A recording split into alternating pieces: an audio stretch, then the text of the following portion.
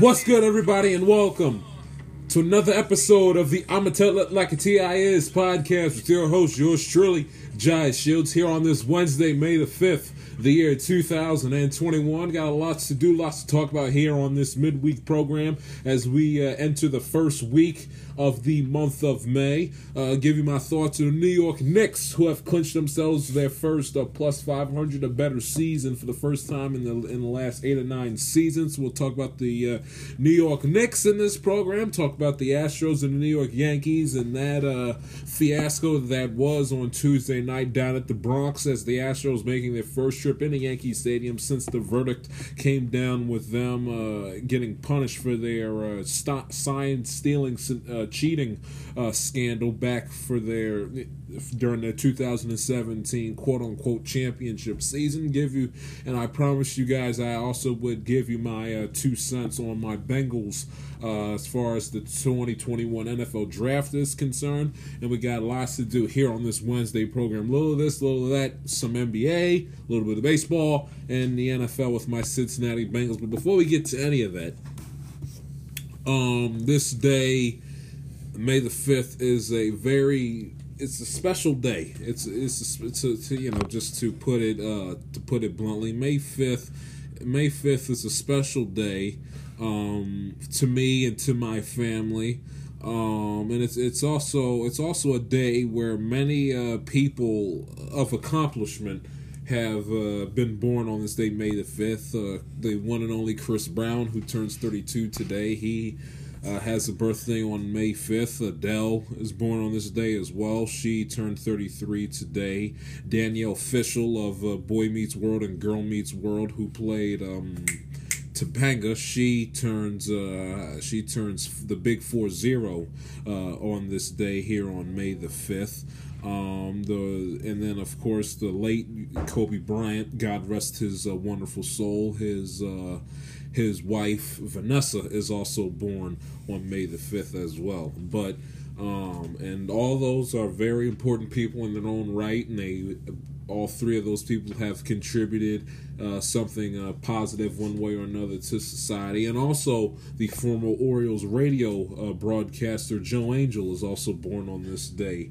Mr. Wave That Baby Bye Bye from Colombia, the great country of Colombia, the great Joe Angel, the soundtrack of my childhood as an Orioles fan growing up as a kid up until about 2-3 years ago when he announced his retirement from broadcasting. His birthday is also on May the 5th. And while all those hold significance, and at least with Joe Angel, that person holds very near and dear to my heart. And Vanessa Bryant and Chris Brown and Adele and Joe Angel have all made their little positive contributions to society during their time here on this earth up until this point. But there's no birthday in my eyes that is more important to me and it's more special to me. And what makes this day May the 5th more special is the fact that my younger brother Ian Shields was born on this day, Wednesday, May the 5th, the year 2004. He came into this world at 9:40 a.m. on Wednesday of 2004, 17 years ago. 6 pounds 11 ounces, a near 7-pound baby. Which, if you know him in person, if you see what he looks like now, it makes sense because this man is really built like a freight train.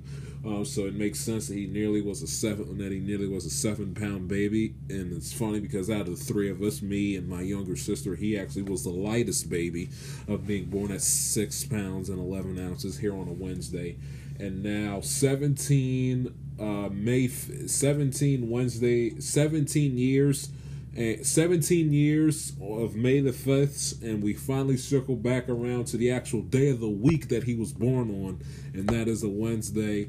My brother, my first friend, my first best friend, my partner in crime for about a year and a few months until my younger sister was born. Everything he saw me do, he copied. He followed me everywhere I went as a kid. The guy I played sports with outside, played video games with, shared many a year, shared a bedroom with. My younger brother, the one and only, and he joins us here on this Wednesday afternoon. My one and only brother. Happy 17th birthday to my brother, Ian Shields. Ian, how are you today, pal? Okay? Just want to say thank you. Got me smiling. I'm good. A lot of people wish me happy birthday today. Just feels good knowing people in your life who care about you and love to see you succeed. It's a good day. Gonna enjoy this day the most if I can. Didn't like going to school today. A little life, Ian. You sound monotone. It's your birthday. Loosen up, lighten up a little bit, yeah? I'm lightened up. Just didn't want to go to school today, but just had to do what I had to do. How you doing? I'm doing okay. 17, I remember, what was that? I turned 17 2 years ago, 2019. Remember it like it was yesterday. How does it feel? I mean, you feel older. You feel, this is this is your last year, as a minor. Next year, the big 1-8, you're officially an adult, according to the state of Maryland and the U.S. government. So, how you feeling? You feel older. You feel a little wiser. You feel a little different than you did yesterday. Let me hear. Actually, this morning when I woke up, I sleep until like 8:10 to get into school, but today just woke up early. Woke up at 7:40 because my power actually went out for a little while, just for like a couple minutes, and I had to reset my alarm clock and everything. But I feel the same as I did yesterday. Honestly, without if you can show me the day, I still feel 16. It's crazy that I am 17 right now. It's crazy how you just brought up how this time next year I'll be turning 1-8, and it's just that some of my years have just been a blur. Some of my years have gone by slow. It's just fortunate and blessed just to make it this far. To 17 years old. Hopefully I got a lot more years stuff to come, but just grateful that I get to see another day. What are the plans for the 17th birthday, may I ask? Don't know. Probably gonna open up gifts. Probably a little late into the day. Probably gonna hoop later on today. Still fairly early in the day. It's about maybe close to 2:30. So I'll probably hoop around 4. Yeah, and that'll be it. And that'll probably be the end of my day. Probably eat dinner later on. But yeah, that'll be it. What anything special you're anticipating to happen today? Just get some good gifts. Hopefully get what I asked for. Get what I wanted. Not what you think I would want, but just what I would like. So let's transition now. First, give the audience a little feel of how, because you've been virtual the entire school year, give the audience a feel of what it's been like essentially spending an entire school year from September up to soon to be June doing online schooling and missing out on playing sports and a lot of social activities and things of that nature. Give the audience a little feel of how you've been managing that over the past year. It's definitely been tough. I haven't even had a birthday really in school, because 9th grade my birthday was on a Sunday. Last year didn't go to school because of COVID, and again this year. Schooling just in general is different. Right now I'm probably the only one online for most of my classes. Couple classes, other people online, but most of the time I'm by myself. It's different, not seeing any of my friends, not playing any sports, but just that I just gotta sacrifice short term for the long term. I can't afford to get COVID. I hate being sick in general, as you know me better than anybody else. During the school year, I get fairly sick most of the time just because I'm slapping hands, hugging. You got sometimes people forget to wash their hands, which is disgusting after they use the bathroom. People come to school sick, so I just didn't want to take the risk of getting COVID because people are saying COVID's worse than having the flu. Because I had flu B about a year ago in February before COVID actually happened, and I didn't like it. Didn't like the feel of it. I was out for school for about 2 weeks. So, hey, that's how long you're gonna be down for with COVID. I just didn't want to do it. I miss playing football. I miss playing baseball. But it's just something you just gotta sacrifice the short term for the long term. You may not like this what I'm about to say because I know sometimes again you never want to talk about them. But like Russell Wilson says, you just gotta whatever you sacrifice today is gonna be reward for tomorrow. So what I'm doing right now is I'm just getting better in the gym, getting faster, getting stronger, but still staying safe right now. I hear you. You anticipate being because you got your vaccine. You got your first shot of the Pfizer last week. Give the audience a feel about that. When it went in, it felt like a normal shot. It felt kind of wet. It paused when I say that. When it went to your arm, like you felt like something was actually going in. I haven't had a shot in a while, but towards like the later on into the day, you could feel your shoulder just getting tight. So, like if you don't like the pain or anything, you can probably just massage it and just stretch out your shoulder so it doesn't get all tightened up because it will get tightened up where like you can't lift your arm up to like do just basic things. Like if you just want to reach up to the cabinet, you're just gonna feel pain just in your shoulder right then and there. By the way, Adele is 33 years old. I don't know who was behind that asinine and dopey famous birthdays website, but Adele was born in 1988, not 1981, so she's 33 years old. Want to get that on the board before you all come screaming and yelling at me. You may continue. Yeah, but sometimes sometimes some people feel pain, some people don't. I know I felt a little bit of pain just to my shoulder. You could feel it tightening up, but if you don't like the pain, you can just rub it out. But definitely, if you have the opportunity to take the vaccine, take it. Because not taking the vaccine, if you have the opportunity, is selfish. Because you're not thinking about other people. Family members could get sick, which is a COVID, just in general, fighting. Say your family member's a nurse or a doctor or something, and when they need you the most, you get down with COVID. So then you affect the little children who may be 5 or 6 years old. We have an aunt who is vaccinated, but like her daughter and her husband got COVID. So imagine if they weren't vaccinated, they would have got the little kids sick, and everybody else would have been sick in that household because they all live together. So it's just if you gotta take the proper precaution, you gotta take it because no one wants to be in here in this house forever. So the longer you're putting off not taking the vaccine, you're just keeping everybody else and yourself inside for longer. So absolutely. When's your second shot? I think it is it's the 19th of May, so I don't know if that's 2 weeks. Okay. 2 weeks from now. Okay, gotcha. What would you say to anybody out there that's hesitant to take the vaccine? If you're religious, I know I am. Just pray about it. Ask God just to heal your heart and just talk to Him about it, because not everything's gonna be easy.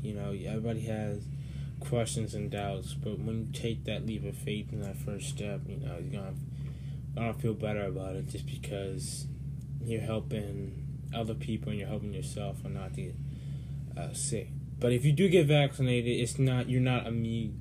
You still gotta be safe. Wear a mask even though you're still vaccinated. It just lowers the chances of you getting COVID. But everybody just continue to be safe. If you're hesitant about it, it's okay to be hesitant about it. But just don't be so close-minded on not taking the vaccine. Keep your mind open, just like how you talk about a discussion about sports, school, anything. Just always keep your mind open. Don't keep your mind always shut. Gotcha. Let's get. How does it feel? Before we get to sports, how does it feel as far as your Seahawks? And if you want to get into the Orioles, go ahead. How does it feel not being able to participate in your school sports because of the pandemic?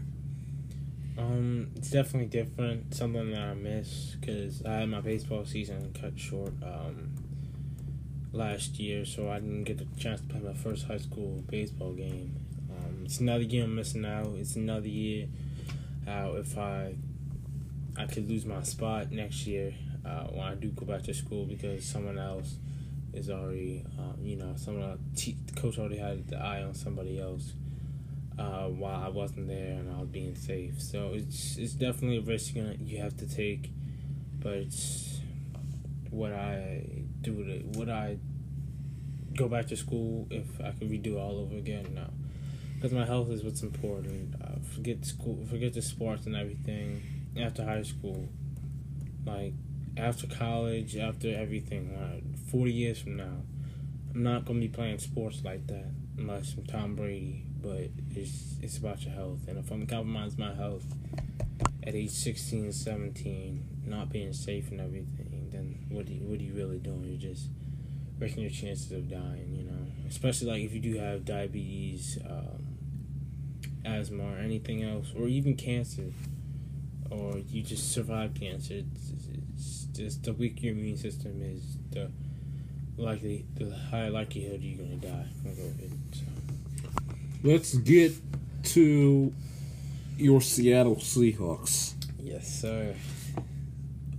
Before we get to the draft, what was your thoughts on all the hubbubaloo that took place essentially after the Super Bowl about Russell Wilson's displeasure with the Seahawks and the trade rumors and all the garbage and the nonsense that took place for about a month after Super Bowl 55 as far as Russell Wilson? Definitely, I was not worried. A lot of people are going to say I was, but I wasn't. Towards the end, I was getting kind of nervous because more things were coming out and everything. I didn't want to talk about it. But I knew he wasn't leaving. The teams that he named were stupid. And you could tell that he wasn't going to leave because he named the Bears, the Raiders, all these horrible, the Cowboys, all these other teams that really don't have what we have. Talked about he wants a good old line. Not gonna find out in Dallas unless you go back to 2014. You want at least good defense, to hold people after you score. You're not gonna find that in LA, in Las Vegas, or you're not gonna find that. You're gonna find it in Chicago, but Chicago has no offense. So right here is where he's gonna stay for a long time. That's where he belongs. He's got a better defense than not Legion of Boom defense behind him, but he's got a fairly good defense with Jamal Adams, Bobby Wagner, a couple people we signed in the off season. Just a lot of good players. I know Richard Sherman can't answer Earl Thomas. Never be another one of those guys. Hopefully Richard Sherman comes back to Seattle, but he's got Tyler Lockett. He's got DK Metcalf. He doesn't have a horrible O-line. His O-line could be better. But he's not every play he's running for life.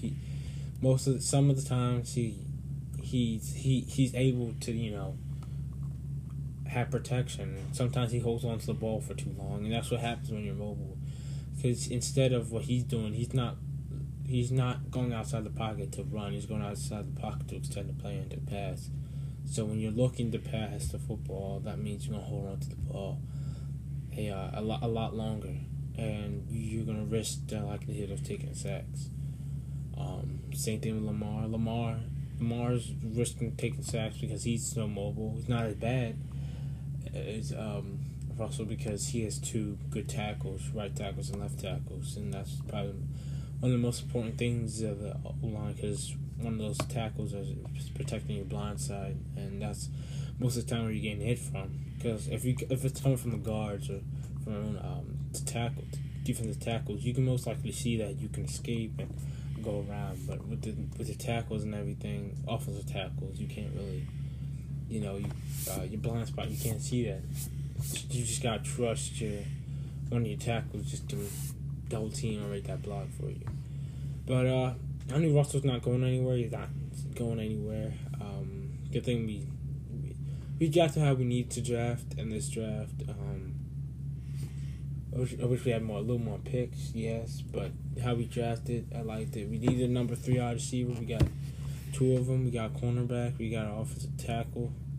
I think we're pretty good right now. I mean, every team has something to improve upon, but I think we're good right now. If I was going to give us a letter grade, I'd give us an A- right now. What do you think about Pete Carroll's future with the team?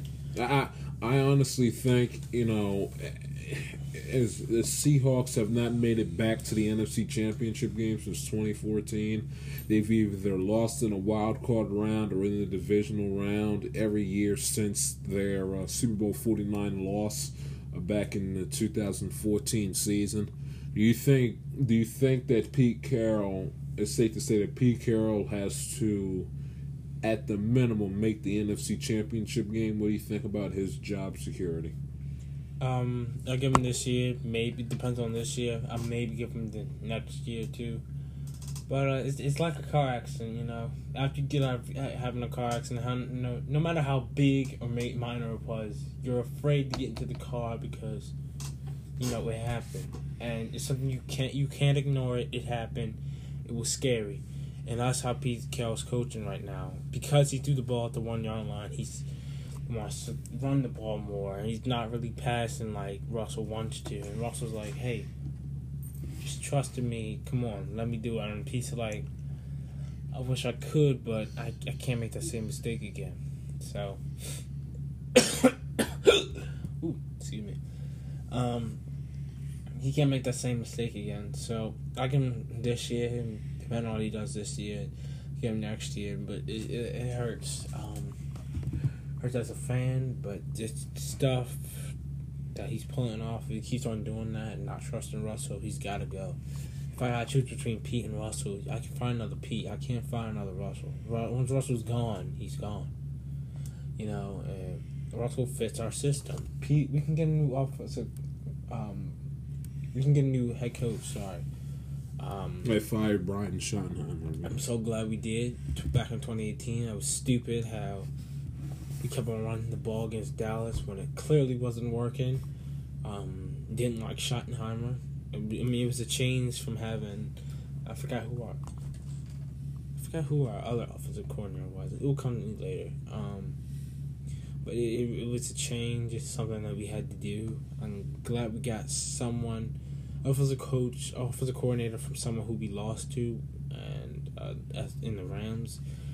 Offensively, we're a lot more talented than the Rams, which is I like because the Rams would be so much better, if they got rid of Goff. And I'm not saying Stafford's a solution to the problem. Absolutely not. No, Stafford's a little better than Goff, but they're running the same. They make dumb throws. They don't know when to let the ball go. They take too many sacks.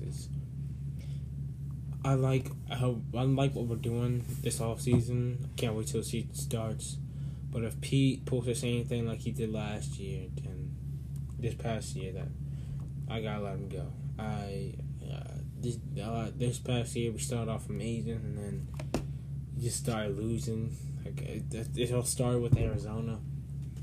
I think we threw the ball a little too much in Arizona. There was no really balance there, which I think is where Pete lost trust in Russell. So, Yeah, he did not have a good. His game at Arizona that Sunday night was not very good. It started good, and then towards the end, after he threw those 3 touchdowns to Tyler Lockett, after that interception, or DK caught Buda Baker. That was still an amazing play. I wish it never happened because that's still an interception. Still a touchdown that should have been on the board. But we can't be making the same mistakes like we did this past year. We can't, or else we're not going to be able to beat the Tampa Bay Buccaneers. I can't say the Packers no more because Aaron Rodgers wants out of Green Bay. But that's it. What are your thoughts on that? What are your thoughts on that? Never really was a big Aaron Rodgers fan. Just didn't like the way he went at things. But I'm not gonna follow him here. Disrespectful is what he's doing. Is what they're doing to him. He's just asking for a little offensive weapons, and we're not. Hold on now. He's got Aaron Jones, one of the best backs in football, and he's got Devontae Adams, arguably the best wide receiver in football. But that's not just it. Why do you think what makes us so good? Because you can lock down. You can have a middle linebacker, and you can have your good defensive front just on Aaron Jones. You can just have a lockdown corner on Devontae Adams. That's not it. You need at least a good tight end. Yeah, okay. Say that's okay. Well, I get that. Because those players are going to get old. And I get that. And if they're just only drafting a quarterback, his replacement, I get that. is disrespectful. The fact that he wants out of Green Bay. Well, the fact that he wants out of Green Bay, I don't fault him for, especially the NFC Championship situation. Well, that's his fault though, that he should have ran the ball in. But just the fact that like the floor goes for a field goal is just like, I'm Aaron Rodgers. I've been in this league for I don't know how long. I've understudied Brett Favre. I've learned from probably one of the best quarterbacks his friends has ever had. So why not leave the ball in my hands? Now Pete would have never did that. Pete would have said, "I'm hesitant, but give me the ball to you, Russ." Well, we want to pass the ball, run the ball. That's a different conversation. That's a different story. But I don't. There's no other coach but LaFleur and Kleinegbar and Kingsbury. And McVay probably would have did what LaFleur did. As Aaron Rodgers, he should feel disrespected. He's the one in Green Bay. Now, if I got to choose between him staying in Green Bay or San Fran, he better stay in Green Bay because the division already got harder this year. So if he goes to San Fran... which isn't going to happen because they have Garoppolo and they drafted Lance with the third pick. But hopefully he goes in the AFC, but I don't... Do you think he's getting traded at all? No. What I think is going to happen... I think it's going to happen is he's probably going to retire. You know? You think so? I think so. What I want to happen is he gets traded to an AFC team. They give him a little... And maybe the guy that they drafted, the QB, becomes a backup quarterback. So we just, don't worry about the Packers for the next 5 years. That's cool. That's just one less person we got to worry about. That's one extra playoff spot that opens up for us. But what I think is going to happen, he's probably going to just go retire and probably just do Jeopardy.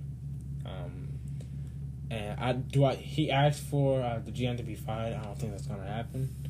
I just think they're just too, big-headed for that. But they can't fire the GM in when he in the eyes of the bosses have done nothing. They're not going to fire the GM. They're not going to fire the GM when he in hindsight has done nothing wrong in the eyes of the people that run the Packers organization.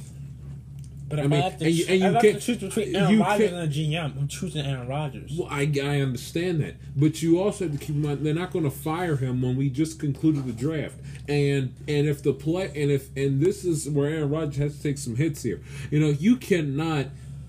I don't like the GM. I don't like the GM, so he should be fired. Jordan couldn't stand Jerry Krause.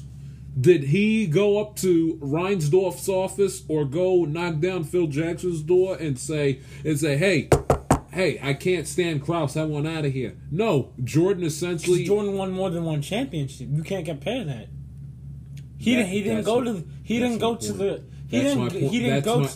That's my exact point. That's my exact point. Aaron Rodgers has won one championship in his career. He has not, and that Super Bowl is over 10 years ago.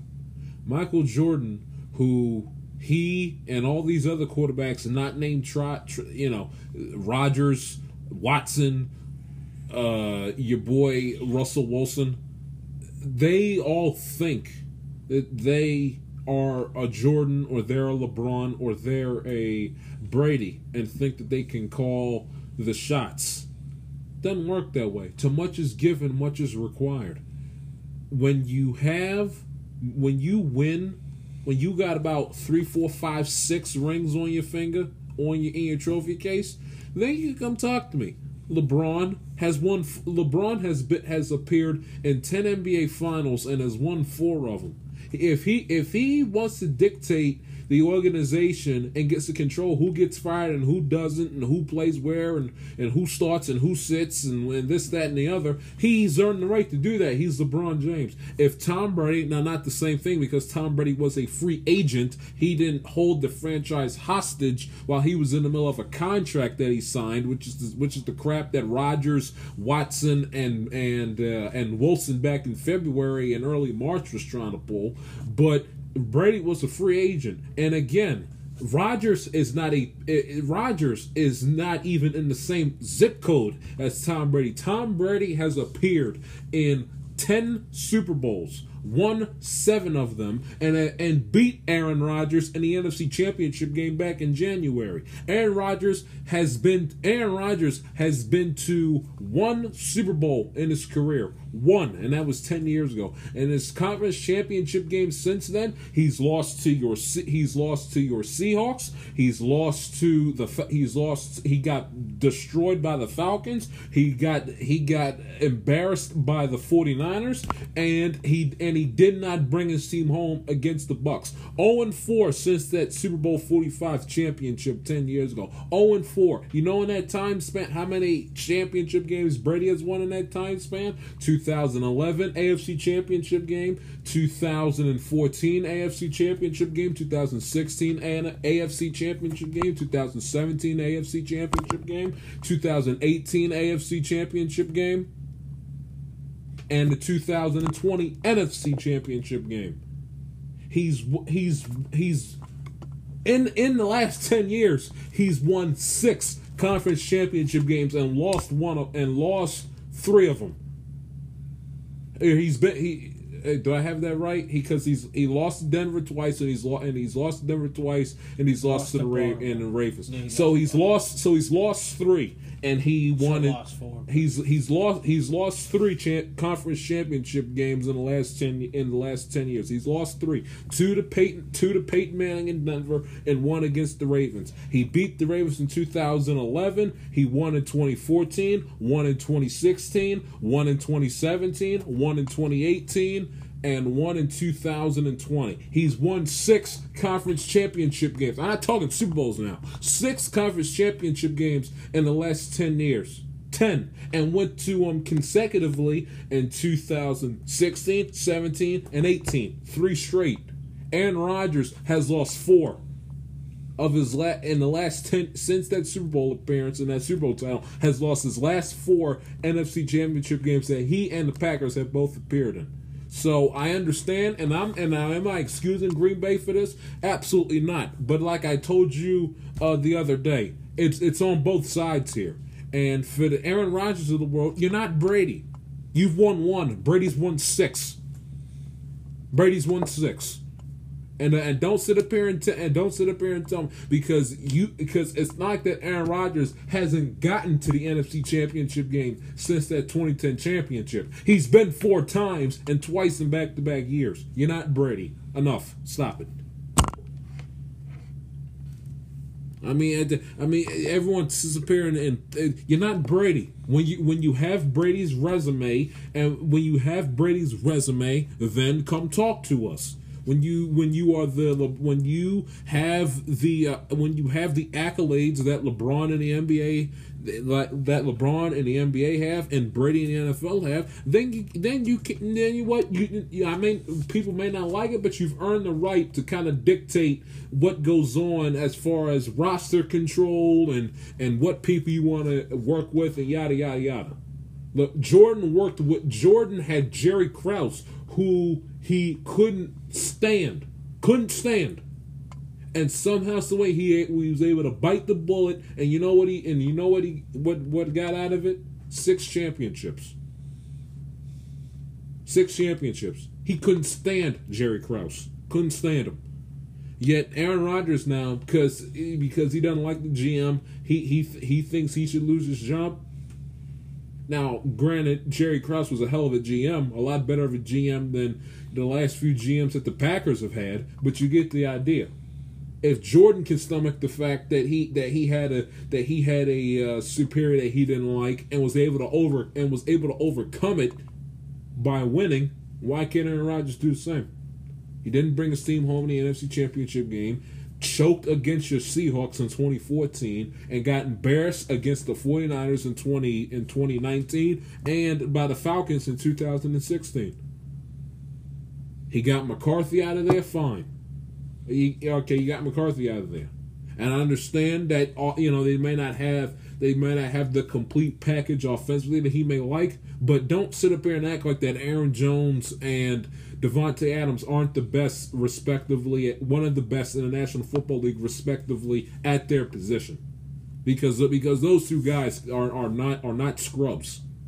Please, it wasn't that long ago that Aaron Rodgers had a overweight Eddie Lacy as his running back. Keep that in mind. But you may continue.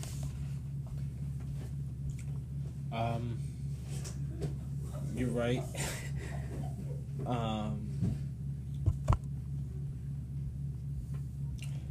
I'm not that much left to say. I don't even think.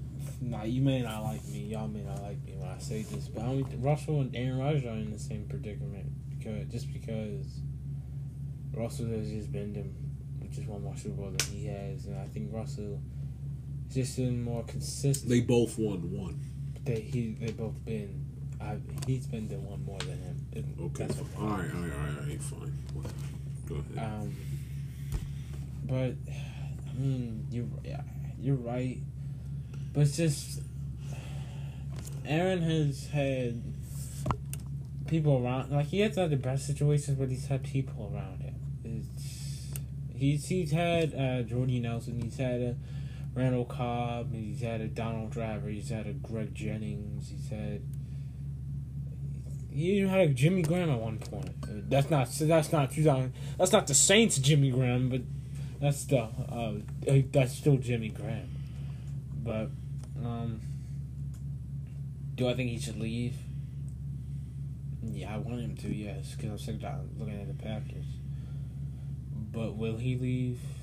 Yeah, because this is. Even though Russell's was bad, but it never got to this point. Russell was never like, I'm not playing or I finally leave. It wasn't one of those situations.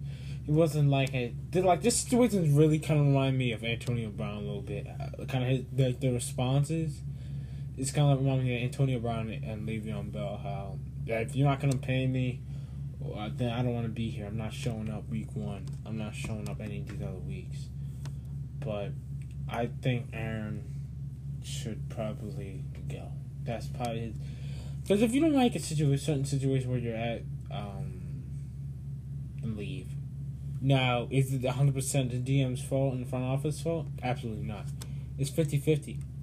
Excuse me. Aaron's probably the blame.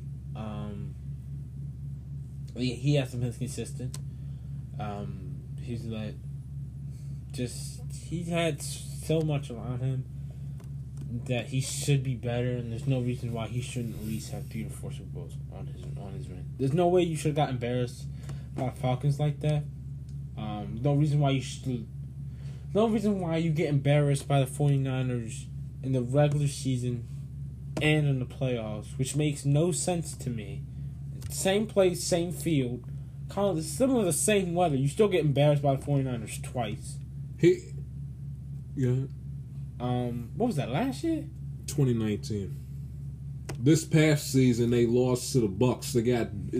So it was last year, right? Yeah, with the Buccaneers. Yeah. And no offense, but hey, we may have lost to the 49ers last year, but we never lost by that much. It's the fact that and this isn't the. Excuse me, I thought I was getting dry. This isn't the Joe Montana, Jerry Rice 49ers. This isn't on Steve Young and T.O. and all these other people. This isn't that 49ers team. This is Jimmy G, Emmanuel Sanders, Raheem Mostert, George Kittle. Well, here's all you need to know. Since that 2010 championship, here are the quarterbacks out of the NFC that have all made it to the Super Bowl since the Packers' 2010 championship. Eli Manning, Colin Kaepernick, Russell Wilson back-to-back, Cam Newton, Matt Ryan, Nick Foles, Jared Goff, Jimmy Garoppolo, Tom Brady. Tom Brady just got to the NFC. Jared Goff Jared Goff should have never been in the championship game. Jared Goff got traded. Nick Foles isn't on the Eagles anymore. Matt Ryan has fell off the face of the earth since that Super Bowl appearance. Cam Newton, as much as I hate to say this, he fell off the face of the earth in his own right. He's not on Carolina anymore. Colin Kaepernick is not saying it's a bad thing, but he's more known now for protesting during the national anthem and getting the 49ers to a Super Bowl. And Colin Kaepernick beat Aaron Rodgers to get to that Super Bowl, by the way. Keep that in mind as well. And Eli Manning, who isn't a patch on Aaron Rodgers, you know what, also got to a Super Bowl and won. And like Kaepernick, beat the Packers to get there. So, like, what are we doing? And Brady just got, like I said, Brady just got to the NFC as of spring 2020. So, what are we doing? Outside of Russell Wilson and Brady, who's an all-time great, but he just got to the NFC and again beat Rodgers to get to the Super Bowl. But Russell beat Aaron Rodgers to get to the Super Bowl too. Right, and outside of Russell Wilson and Brady, you know, I mean, look at the quarterbacks: Colin Kaepernick, Jared Goff. Those two have all made it to Super Bowl in a more recent time frame than Aaron Rodgers has. I'm not crying a river for him whatsoever. I'm sorry, and I understand he wants to be middle of attention. He wants to call the shots. See, Aaron Rodgers can say that, but also he'd be the same one with his passive aggressive attitude. That if the Packers called him up and said, "Hey, Aaron, what's your thoughts on this guy? We're thinking about cutting this guy or adding this guy on the roster, this, that, and the other," he'd send him the voicemail. So you can't have it both ways as far as Aaron Rodgers is concerned. Real quick, you want to give you 2 cents on the Orioles or no? Just a little bit. Same thing every single year. Always will be. Always has been, unless we get another Manny Machado, but like that, diamond in the rough, you're not going to find that again. Unless he wants to come back, but doubtful. Continue to lose. Pitching sucks. John Means the only good person on that team. Need to trade Chris Davis. Can't wait till his contract ends. Ballpark gets ugly and uglier because there's no pennants or championship banners hanging up on there. Hasn't been one since, what, 81? 83, 81? 83. It's still too long. I agree. Go ahead. Somehow, someway, we're still better than the Yankees. Don't understand that. But hey, Yankees are above 500 now, so that isn't even factual anymore. Well, you were. We were at one point in time, yes. We always do nothing in free agent. Same thing every year. Sometimes you mention the Orioles, you just want to butterfly. Don't want, unless there's really nothing on TV. I maybe sit down and watch the game. At the first couple of innings, I gotta turn it off to get angry. Simple mistakes, simple stuff that they do. The ball right in the middle of the plate, smacking it right over the wall. Stupid errors. One thing I do want to talk about on the Orioles, which was Sunday against the A's. Just no hustle at all. Don't have no urgency to throw the ball in. Don't need to get to second baseman, nothing. Julio, he was disgraceful on Sunday. How are you fat and you play right field? Typically, fat people are supposed to either play DJ Stewart. First or DH. How are you fat and you play the outfield, which consists of running? But anyway. Have a good birthday. Yeah. Thank you. Hydrate yourself because you're dying of thirst sitting right next to me. But you did good. Love you. Happy birthday. Thank you. Take a break. Thank you, Ian, for joining us. Take a break. Talk about the New York Knicks. This is the I'm Tell It Like a TIS podcast. Don't go there. Anywhere, excuse me. Back after this.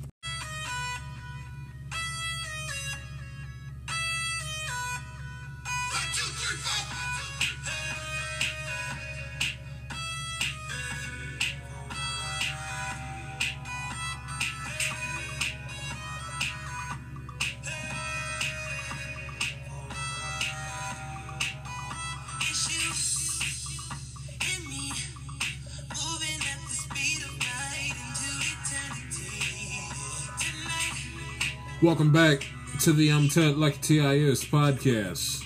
Switching gears now to the New York Knicks, who are in a bit of a hot streak right now. Yes, I said it. New York Knicks hot streak in the month of May, all in the same sentence. Yes, that is absolutely positively true. And if you don't believe me, just look at this little nugget of information. The New York Knicks, believe it or not, have the same record as the Los Angeles Lakers. They have won 9 of their last 10 games. They have won 3 in a row. They are 37-28 with a .569 winning percentage. 7 games out behind the number 1 seeded Philadelphia in the Eastern Conference. And they are within their own division. They are, stand by, the New York Knicks are in 3rd place within the Atlantic Division, about 6.5 games out of the Brooklyn Nets in second place in their Atlantic Division in the Eastern Conference. The New York Knicks, ladies and gentlemen, in the month of May are playing solid, winning, productive, entertaining basketball.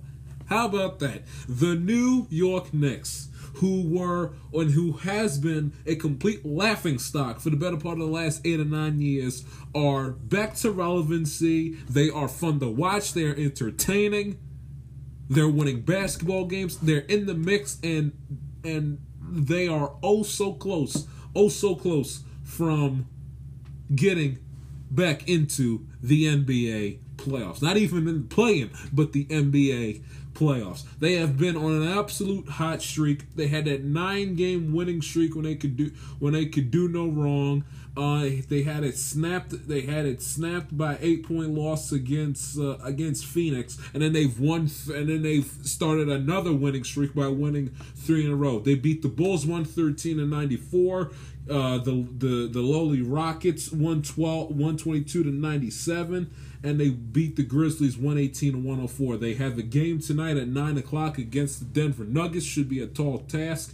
Denver right now is sitting at 43-22 in the Western Conference. The Knicks, away from Madison Square Garden, are 15-17, while Denver is 24-10.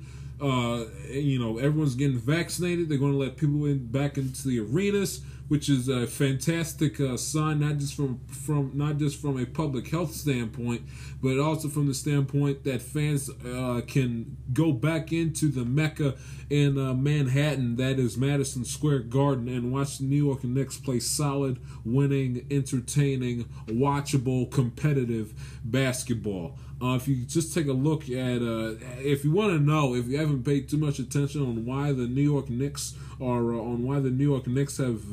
been playing as well as they possibly can, I give you 3 names: Julius Randle, Derrick Rose, and R.J. Barrett. These three guys this season have really done a wonderful job, along with Tom Thibodeau, the head coach, who has the New York Knicks right now sitting at the best with the best defense in all of the NBA. They are first, giving up on average 104 points a game. Best defense by far in the National Basketball Association, one of the best, if not the best. They're also 8th in they also crash the glass. They're 8th in rebounds, averaging 45 rebounds a game as a team. But if you go back to the players that really, again, outside of Thibodeau, who's done a phenomenal coaching job coaching these Knicks this season, just go to Julius Randle and how he's done so far this season. This season, you go ahead and you look. He's averaging 24 points a game, 10 rebounds, and 5 assists so far this season. You go back and you look at his performances throughout this little 3-game hot streak that the Knicks have been on since their 9-game winning streak was snapped by Phoenix on the 26th of April. He put up 34 points against Chicago, 31 points against Houston, 28 points against Memphis, Had seven rebounds against Chicago and against Houston, 6 rebounds against Memphis, and had 3 assists against Chicago, 6 assists against Houston, 6 assists against Memphis, and had a steal in the games against the Rockets and against the Memphis Grizzlies.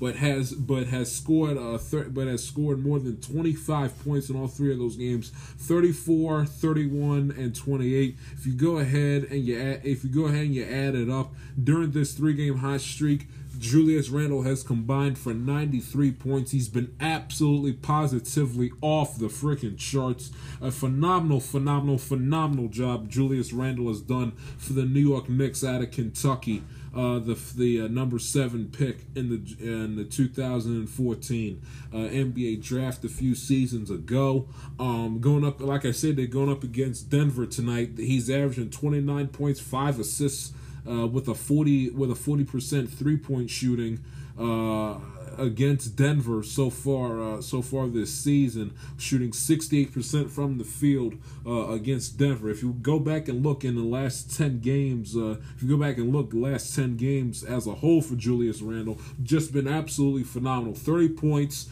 averaging 30 points a game, shooting 52% from 3, 46% from the field, averaging 8 rebounds, 5.5 assists, and a steal in the game. He has just done a phenomenal job for the New York Knicks. I mean, if you would have told me in December that the New York Knicks had clinched a plus 500 record for the first time in 8 or 9 years, have an opportunity to make it into the playoffs. And I don't mean, at some mere mire 2-3 games of below 500. No, these New York Knicks, ladies and gentlemen, are sitting at 37-28. They got a nice little winning percentage about them here in this season. If you would have told me that the New York Knicks would have been essentially shocking the world like they were, and they honestly, and you can even make the argument they would be the NBA story in New York and not the New York Nets or the Brooklyn Nets,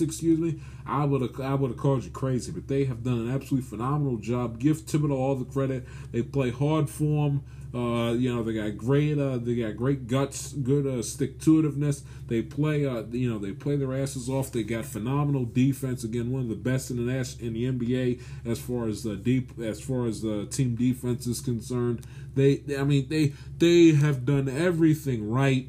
They had a little fiasco with with James Dolan getting in the news about a few months ago, but other than that, everything that's come out of the New York Knicks and Madison Square Garden has been of positive things and everything about winning basketball games.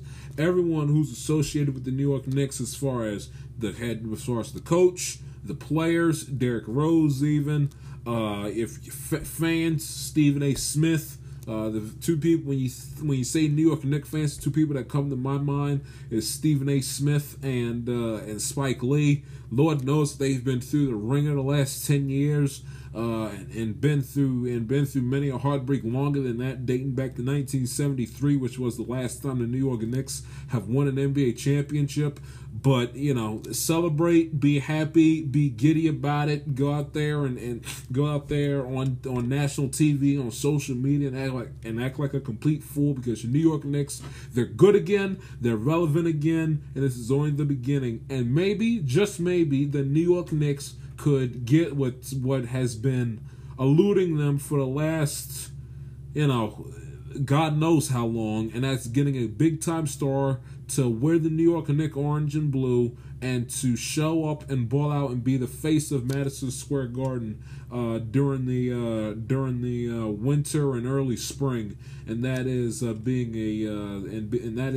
the eventual superstar and face of the New York Knicks franchise. Zion Williams is going to be a free agent is going to be a free agent very soon. When the Pelicans played in New York, he said in a post-game press conference that outside of playing for New Orleans, he loves playing in New York City and Madison Square Garden. So who knows? If the Knicks keep this up, they get lucky. They could land Zion, and boy would all the Knicks fans in New York City and in the tri-state area, boy would it make me happy for them, and boy would they deserve it if the New York Knicks got to an NBA Finals and got it and done something which has not been done, if you do the math, has not been done since 1973 in 48 years, and that is win an NBA championship. But the Knicks have done an absolutely phenomenal job. Derrick Rose has done his part as well. In its last 10 games, again, at this point in Derrick Rose's career, he isn't going to blow up the stat sheet like he used to, but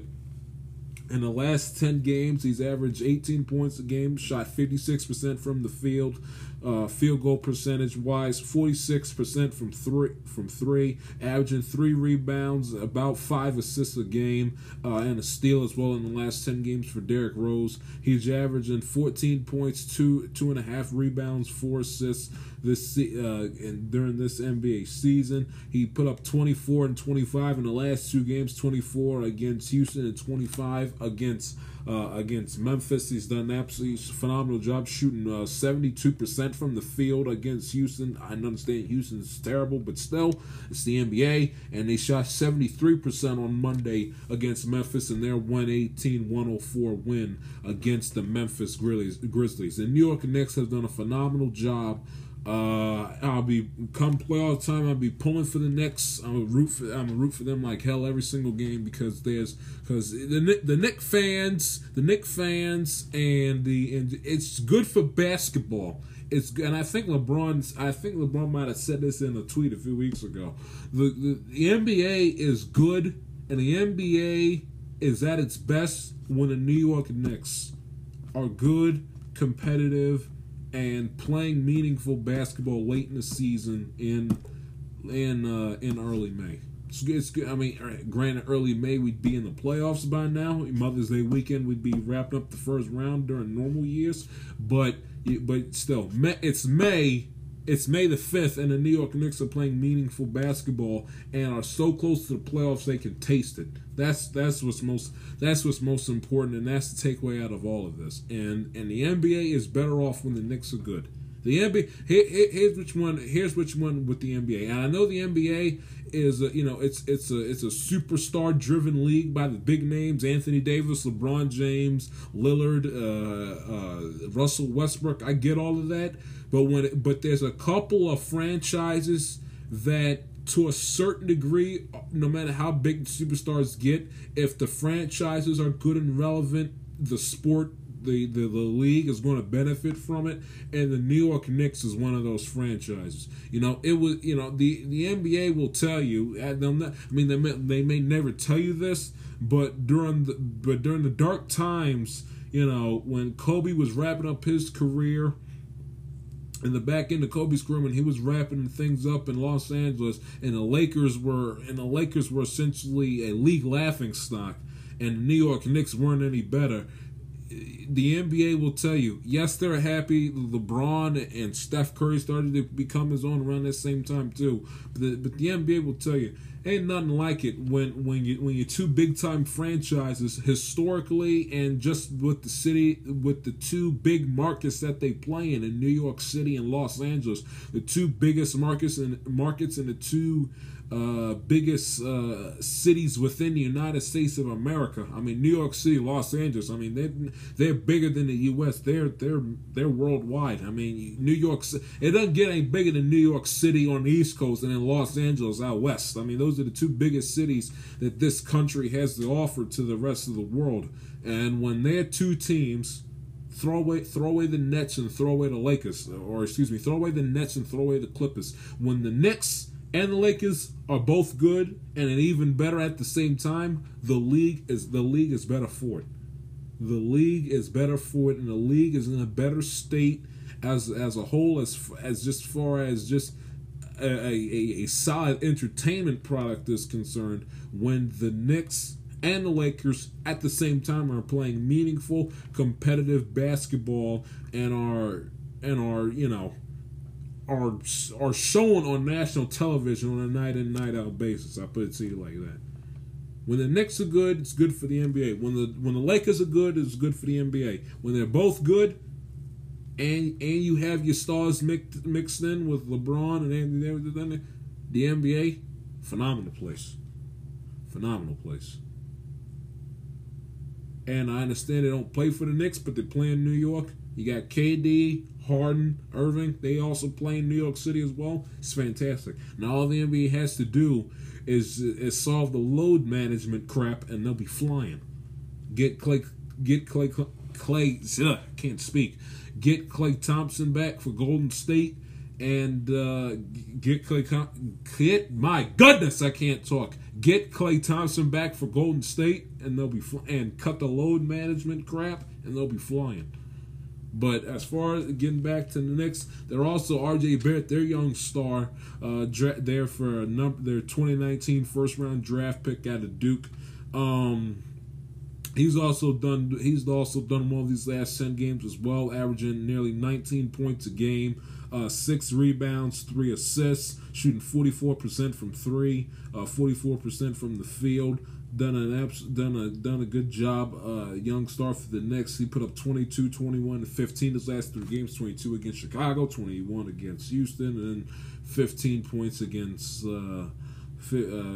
Memphis. Shot 60% from 3 against Chicago, and had 100% from 3. Granted, he only scored 15 points, but shot 100% from 3 against Memphis on Monday night. So the New York Knicks are flying. They have won 9 out of their last 10. They've won 3 in a row. Give the Knicks their props. Give the Knicks their due. I'm looking forward to watching some playoff basketball with the New York Knicks in it. The playoffs, as far as the NBA is concerned, can't get here soon enough, I'm telling you. Take a break, get to the Yankees and the Houston Astros and everything that was down at the Bronx on Tuesday night. Don't go anywhere. Back after this.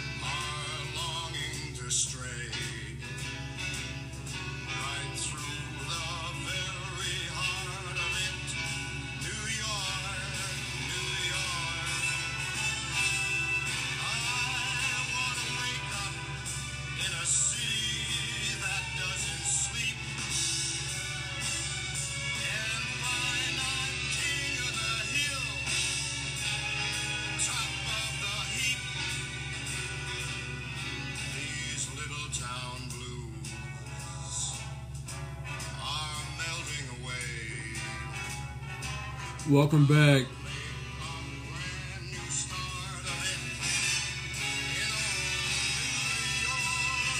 To the I'ma Tell It Like It T.I.S. podcast.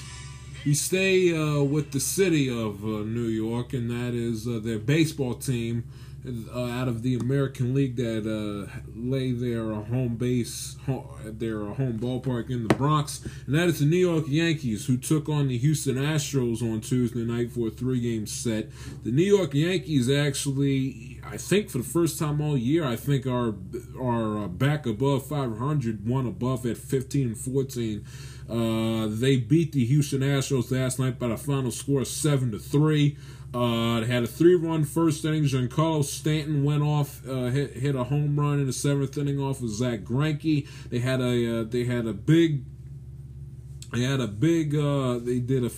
They went crazy scoring in the they went crazy in the bottom of the 6th inning, scoring 3 runs off of a throwing error by Alex Bregman that went into the right field corner in the bottom of the 6th inning, which gave the Yankees the 6-3 lead, having coming into the bottom of the 6th inning tied at 3 apiece. They also scored another run in the bottom of the 6th inning as Giancarlo Stanton singled to drive in DJ LeMahieu that made it 7-3 New York, and put the stamp on things there in the Bronx. Stanton, like I said, aforementioned, homered in the bottom of the 1st after Bregman shortly quieted the rambunctious and the rowdy and energetic New York Yankee crowd in Yankee Stadium last night with a home run to center field to give Houston the 1-0 lead, and Houston would not have the lead for the rest of the ballgame. The best they did from there on out was tying it at 3-3 in the top of the 4th inning. But they jumped out to an early lead in the top of the 1st, and essentially did not have the lead for the rest of the game for the rest of the ball game.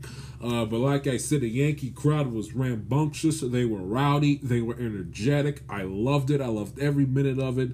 It was one occasion where I'm going to say these words as an Oriole fan and as a person who will go to my grave despising the New York Yankees as an Orioles fan, and that is the fact that I loved every single last one of you Yankee fans that were in attendance, that made your presence known, that made your presence felt, that raised holy hell against the Houston Astros last night. They are despicable. They are disgusting. They are a bunch of cheating punks who deserve every single ridicule and chant and heckle they get their way while they're in Yankee Stadium the next few days, because they deserve it. What they did was so disgusting and so reprehensible. Listen, I went off on them many a times within the last few years. They are a bit. Every single last one of them. Bregman, Gurriel, Carlos Correa, Altuve, Verlander, every single last one of them should be absolutely ashamed of themselves for what they did, using technology and banging bats against trash cans in the dugout, stealing signs is so reprehensible. It's mind-boggling how they still somehow, some way were allowed to keep their championship. If anyone in that commissioner's office, if Rob Manfred, anyone had any guts, any cojones, had a backbone, they would have stripped that championship away, would have suspended the owner, and every single player on that roster that was ruled guilty after that investigation and had any dealing with that investigation would have got, first of all, everyone on that entire roster from top to bottom, regardless if you participated in it or not, would have gotten a fine. From Altuve to the 25th man on the roster. Every single last one of them would have had to have write a check back to Major League Baseball. And if I ever found out who in particular was engaging in it, I would have suspended them for a season. Period. No questions asked. They would have gotten suspended for a season. Everyone on that roster would have gotten a fine. They did a good job throwing the hammer down to Lunau and Hinch. I would have suspended the owner for a season. He can't be anywhere near the team for a whole season. I would have done that too. The owner simply wiping his hands clean. Well, I had nothing to do about it. It's your franchise. You're the owner. You're the ultimate boss. The buck stops with you. And I would have stripped that championship away. Would have been vacant. You go back and rank most who won the championship. No, nobody did. It's like in college basketball. It's vacated. Don't give it to the Yankees. Don't give it to the Dodgers. Who granted, you know. And I understand that the Dodgers lost games at home. I understand all that. But still, the Dodgers got Game 5 World Series game. Yeah, okay, fine. But the Dodgers also, to be fair, lost games at home, and prior to that series and after that series up until 2020, the Dodgers had been known all across the sports landscape of being the playoff chokers that they are. Just 2018 against the Red Sox, 2018 against the Red Sox with Dave Roberts and Ryan Madson, and then go back, and then you can go to 2019 when you go there. You go 2019 when they lost in Game 5 at home to Kershaw again rearing his ugly head in the postseason when they got ambushed by the Nationals, who prior to that never won a postseason series in their life as a franchise, got ambushed in Game 5 in their building by the Nationals in the NLDS. And then not to mention many times that they had choked against the St. Louis Cardinals, you pick the teams that they had choked against prior to this 2017 Astros fiasco. But that World Series was affected by the Astros nonsense in 2017. The Yankees were absolutely as well. Now I understand how someone can sit back and say, well, the Yankee fan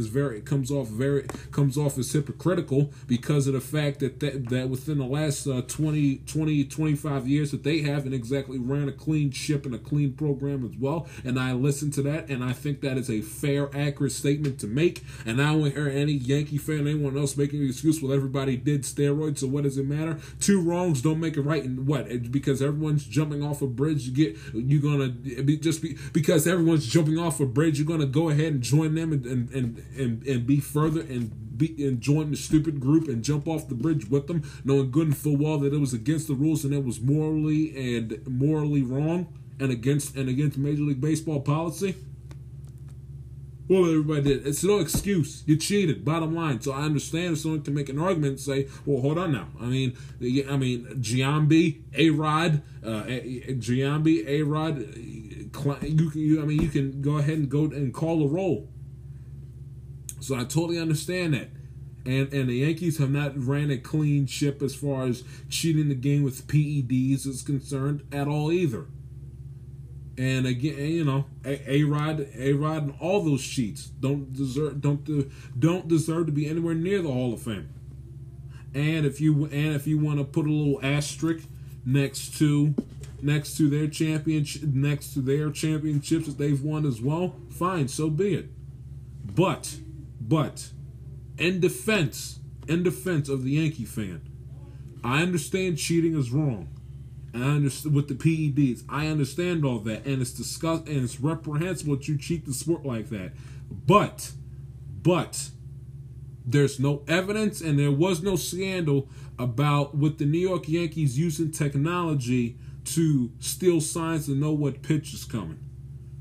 Okay, A-Rod, albeit a pathological liar and a serial cheater with the PEDs, to our knowledge, he did not illegally steal signs to know what pitch was coming. He may have been juiced up, but he still had to know what pitch is coming in order for him to hit the ball 500 feet over the fence. He still had to know what pitch is coming in order for him to hit the ball. A little different. Astros, I think, is worse. In my eyes, the Astros cheating thing is worse than the PEDs. PEDs is just as bad, but you still at the end of the day have to go out there and have to play that mind game as far as figuring out what pitch is coming. You still have to do that, because you can take all the PEDs you want. If you're swinging and missing and striking and going 0 for 4 with 3 strikeouts every night, what's the point of juicing up if you're not going to make contact? The sign stealing thing gave a clear-cut advantage to the Astros to have them make contact and essentially have them know what pitch is coming so they can make up their mind and decipher what pitches to swing at and what pitches to lay off of.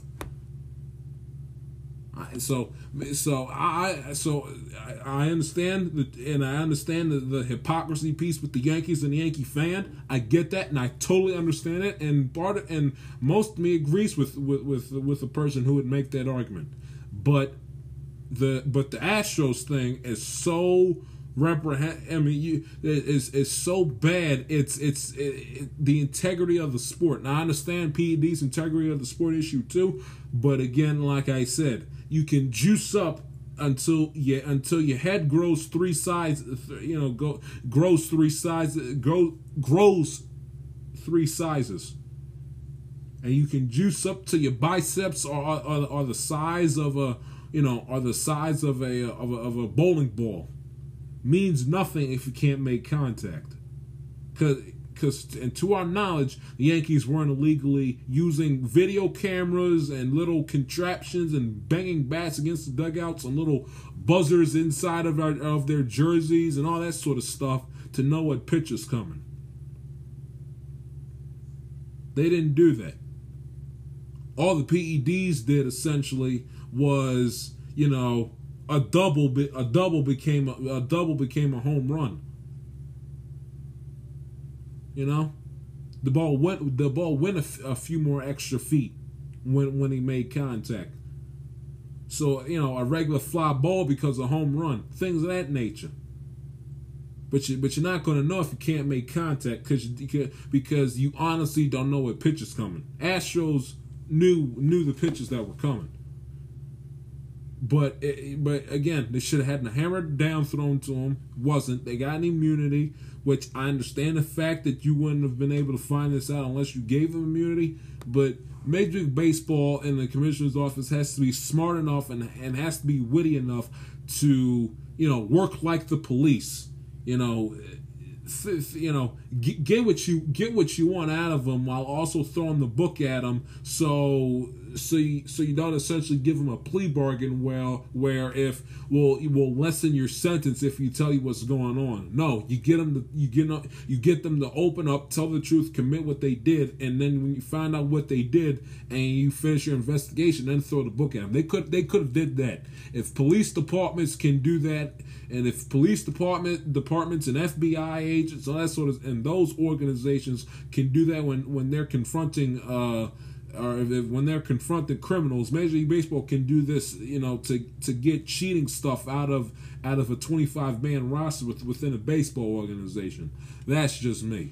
But thank God the Yankee fans gave the Astros what they rightfully deserved. They deserved every single. If Jose Altuve has to see F. Altuve every single time he steps up to bat, then so be it. I'm not crying a river, and I'm not crying myself to sleep at night for Jose Altuve. You cheat the sport, you deserve what you get. Plain and simple. End of story. It gave the game a little juice. It's going to give this series many a juice. The Astros, their first trip into New York since 2019. First trip into New York since this whole sign-stealing thing went down in February of 2020. Because, of course, the 2020 season was suspended for a few months. And then, of course, because of the pandemic, you had the regional play. As far as the Eastern Division could only play the Eastern Division, the Astros couldn't play anyone from the AL Central, the AL East. They only had to play the Astros, Mariners, Rangers, and the Astros, Mariners, Rangers, and Angels. And the Yankees only had to play the Red Sox, the Blue Jays, Rays, and Orioles. And then, of course, the interleague teams within that same region. So, and they didn't play each other in the playoffs in 2020. So, hey, you heard the tune, you got to pay the piper. They avoided consequence as much as they possibly could. I mean, the best thing that ever happened to Houston, honestly, is the fact that the pandemic came shortly after their punishment was handed down. Because if you thought it was bad about 10,000 people in Yankee Stadium, just imagine what it would be like in front of a sold out Yankee Stadium, people on top of each other, 46 or however many people you can, I don't know the exact capacity, but imagine a sold out Yankee Stadium, people on top of each other without having to wear masks so it doesn't muffle the sound, and then then things really would look interesting. So they got off easy. About a year and a few months has gone by. Had a pandemic. Not as many people in Yankee Stadium as it would be under normal circumstances. In my eyes, the Houston Astros got, and again, none of the players got suspended. The Houston Astros have gotten off easy with this. In my eyes, easy, because in a perfect world. And if I was commissioner, their lives would have been made a living hell. No, in a perfect world, which means no pandemic. And if I was running things, their life would have been a complete hell in a perfect world. They got off easy. But kudos to the Yankee fans, getting their comeuppance against the Astros for what they did, because God knows they deserve it. They deserve it. Take a break. Give you my thoughts on the Bengals 2021 draft class. Promised you that. After Saturday's episode, I'll give it to you to close out the show. This is the I'm Headed Like a TIS podcast with Jai Shields.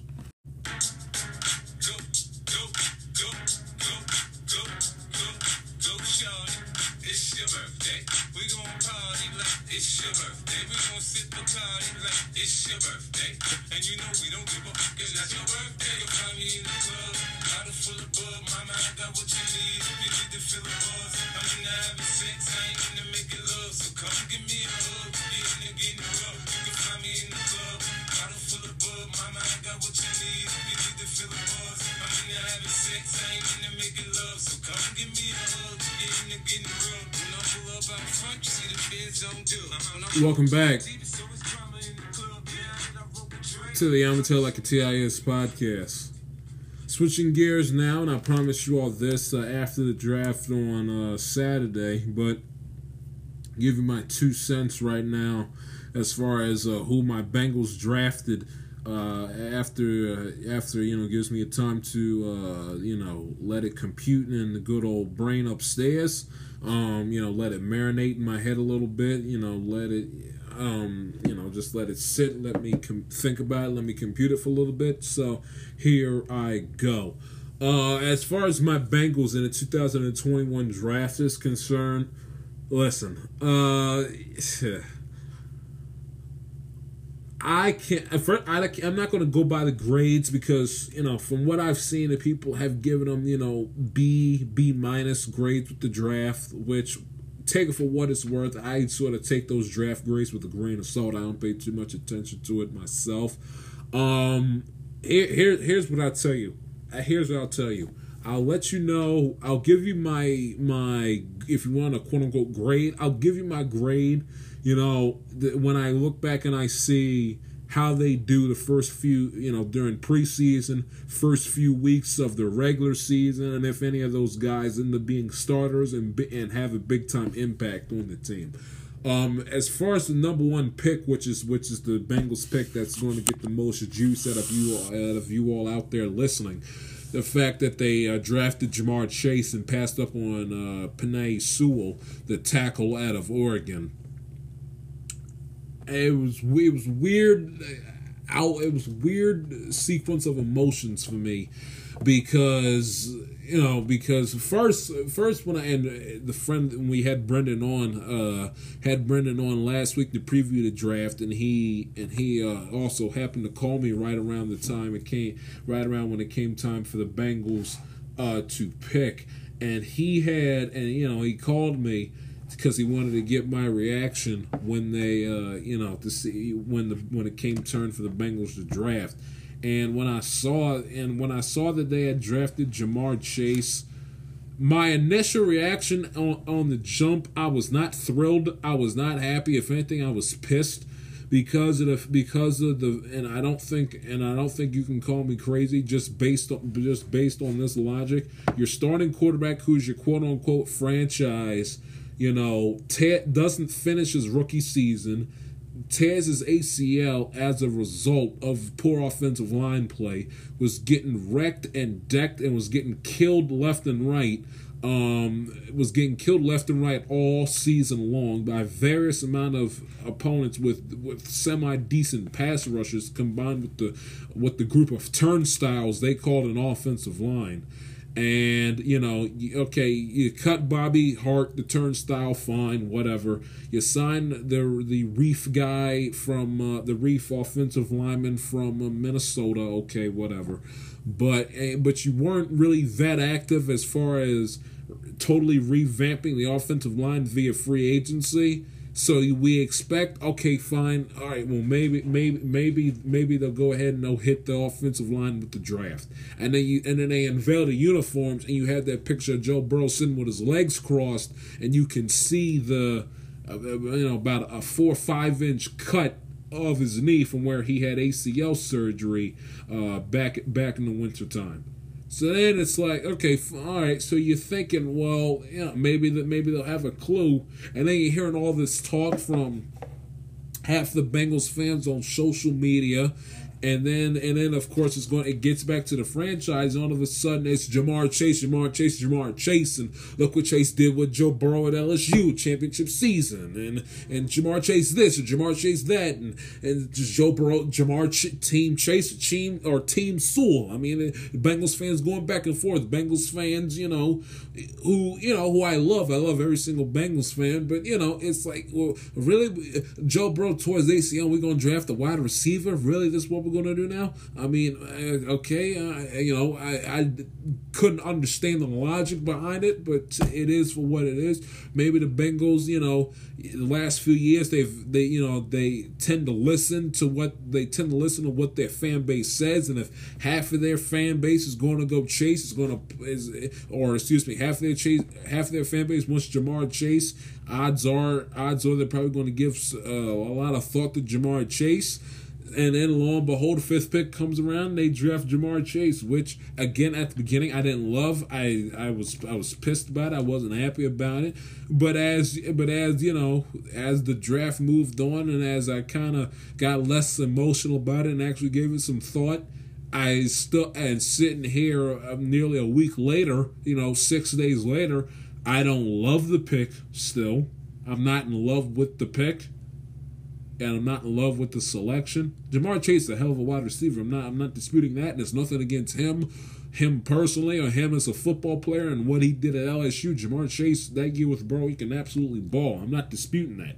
But I don't love the selection as far as the overall state from where as far as the overall state of where the Bengals are as a franchise in the here and now. I don't like the selection. And I'm not in love with the pick. Am I pissed at it now as I was then? No, but I'm not in love with it. And if I was the Bengals GM, would I take away the fact that Burrow wanted Chase there? If Burrow didn't have any input, if Burrow couldn't care one way or the other, would I select Ja'Marr Chase? No, I would have selected Penei Sewell, the offensive lineman out of Oregon, who many have projected and many have predicted that he could end up being the next Jonathan Ogden. And last time I checked, the Ravens won a Super Bowl with Jonathan Ogden as their offensive lineman. And so, and when they had the offensive lineman and Anthony Munoz, the Bengals got to a couple Super Bowls with him being on the starting roster. So for me personally, as a football fan, that's all you need to know right there. I mean, your offense is only as good as your offensive line is, and your offensive line can't be a group of turnstiles and you expect to win a championship. This is just all there is to it. I mean, go back and look at all they may not even be all-time greats, but you can't expect to compete to win a championship with a bunch of turnstiles as your offensive lineman. It's just, if you know anything about football, you got to know that. I mean, your offense is only as good as your offensive line is, and your quarterback play and your running game and that sort of stuff is only as good as your offensive line is. So I didn't love the pick again, but I'm willing to accept it. I'm willing to move on, and I'm willing to certainly give Chase a chance, and I'm a root for him like hell when it come week one. By the time week one comes around, this September. But I would have selected Chase. I would have not fought it around. I wouldn't have wasted time. I wouldn't have flirted. I wouldn't have gotten cute with it. I would have buckled down, took it seriously, and say, hey, our franchise quarterback got destroyed last year and tore his ACL, which ended his rookie season. We ain't fooling around, boys. We are going to solidify and we are going to build and revamp this offensive line as best as we possibly can, so he isn't even breathed on, let alone touched, by another defensive player while he's wearing our Bengal orange and black uniform. That's how I would have looked at it, me personally. And everyone's sitting up here, and I heard everyone saying, "Well, the draft was very deep with offensive linemen." Okay, so fine, whatever. If that means that we literally have to, and I don't know if I told you all this, but if I didn't, I'll say it, and if I have said it, I'll say it again. If it means that the Bengals literally have to essentially have the worst defense in the National Football League for 2021, if that's what it takes, as long as Burrow has a good offensive line behind him, and he plays the full now 17 games, then so be it. It ain't like that the Bengals. It's not like that the Bengals are going to compete, nor are favored to compete to play in or win a Super Bowl. Okay, this is still a quote unquote rebuilding year for the franchise. If the team is 28th in defense in the NFL, and Joe Burrow, and Joe Burrow and the Bengals have one of the best offenses, and Joe Burrow can go multiple games consecutively without being touched or sacked or rushed or hurried, then so be it. I'll sacrifice that as a Bengals fan. If we have to score 28 to 35 to 40 something points a game in order for us to win, fine. It's not like we're competing for a championship anyway, so you might as well throw all your chips in the middle of the table and essentially build a monopoly in making sure that you have the best offensive line in football. Because I'm not going to be too understanding when it's college teammate Patrick Queen or T.J. Watt or Myles Garrett or what's his face from Kansas City. Is his name Chandler Jones, whatever it is. I'm not going to be too understanding when those guys have Burrow running for his life and they have to peel him out from the field turf or pick him up from underneath the grass because he's getting pounded into the ground every single time he drops back to pass because the Bengals don't have a decent offensive line to protect him. I'll sacrifice not having a pass rush and having a garbage defense if it means that Burrow's going to go untouched. Me personally, after what we had to go through last year, I'll sacrifice it. When it's not, we're competing for a championship anyway. We make sure we get an offensive line in order, then build up our defense. After a season, then we'll go from there. That's how I look at it. Now, I'll go back and watch college tape and look at film of all these other guys that we drafted in rounds 2 through 7 and see how they play in preseason and make my mind up from there. But if I am not giving them a grade, because in my eyes, their grade is yet to be determined for me. Let me see how well Chase plays out. Let me see how well these late round offensive linemen pan out come preseason and early this 2021 season. Let me see how they do. And then I'll make my mind up whether or not this was a quote-unquote successful draft for the Bengals or not. Because me personally, I'm not sure. I could overreact and give them a D, give them an F for missing out on Sewell, and then all of a sudden the Bengals win, 7 or 8 games, and Joe Burrow has one of the best offensive lines, top 15 best offensive lines in the game. So I don't want to do that, and then say, what, it wasn't as bad as we thought, give them a tremendous rating, and then all of a sudden we realized how big of a mistake it was. What's the good of having an elite, top tier playmaking wide receiver if Joe Burrow is on his back every single time he drops back to pass? So I'm not going to do that either. I'm going to reserve judgment as late as I possibly can. Then when my opinion and my mind is made up, then I'll come to you all and give you my opinion. But if you want my honest opinion on the 5th pick in the first round on Thursday, not in love with it, still don't necessarily like it, but I'll accept it and move on and welcome Chase as a member of the Cincinnati Bengals. Me personally, if I was in charge and Burrow didn't have any input, I would have picked Sewell. Now, in defense of Cincinnati, I don't want to hear anyone in the media or see anyone on social media with meme pages or anyone else sit up here and saying, well, R.I.P. Joe Burrow, Joe Burrow's career, this, Joe Burrow requests a trade, this, that, and the other, when Joe Burrow is the reason why Chase got drafted. The reason why Chase is on the team is because Joe Burrow is the Bengals quarterback. And he must have had at one point in time or another input on who the Bengals should get with their fifth pick in the first round on Thursday. If Burrow isn't on the team, Chase, I'm willing to bet my life savings that if Burrow isn't on the team, Chase isn't on the team either. So I don't want to hear any meme pages, on social media, or hear anyone in the sports media say, well, R.I.P. Joe Burrow and he should request a trade and hold out like Deshaun Watson, Russell Wilson, this, that, and the other, when Burrow is the reason why Chase is on the roster.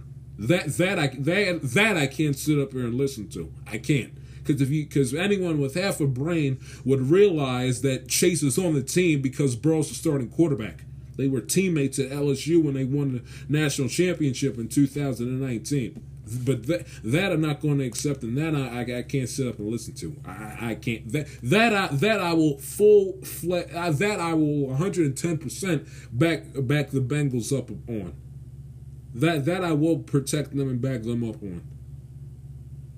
They'll never come out and say this, but it was Burrow's pick. Burrow is why Chase is on the roster, not Duke Tobin or Mike Brown or necessarily Zach Taylor. Joe Burrow was pulling the strings with that pick. Now that may have been the only pick that Burrow had input on, but still. Burrow was. If you don't think Burrow was pulling the strings behind the Bengals drafting Chase, you're naive. I'm sorry, you're naive. You're naive. And one more thing about Houston, I failed to mention in the previous segment. If you don't think that the sign stealing scenario didn't carry itself into the postseason, didn't have an effect on what they did in the postseason, you're lost. You're naive and you're nuts. Who in the world cheats during a 162 game season for 5 months or so, and then all of a sudden gets into the playoffs, builds up a conscience and gets a clue and has a come to Jesus moment, and all of a sudden stops cheating? If anything, when the cheating matters the most, when it's playoff postseason baseball to determine a champion. That I don't buy under any circumstances either. So I wanted to get that off my chest as well. And also, the 2021 NFL schedule is released next Wednesday. I'll be all over that come the 12th of May. And then also, of course, I will have a show for you guys this upcoming weekend, breaking down and talking about all the things happening within the world of sports. But that is your show, and that is another episode of the I'ma Tell It Like I Tell You podcast that is in the books. If you are new to the program, please subscribe if you haven't already. Share with your friends and family as well. Follow your boy on Twitter and Instagram at the J Shield. Follow my brother Ian on Twitter, I think at Shields312, something like that. Follow the show on Instagram at @Amatelit_podcast and the show on Twitter at @Amatelit_ITIS. It's your boy Josh Shields. Y'all stay safe. Y'all take care. Get vaccinated if you haven't already. Talk to you Saturday. See ya.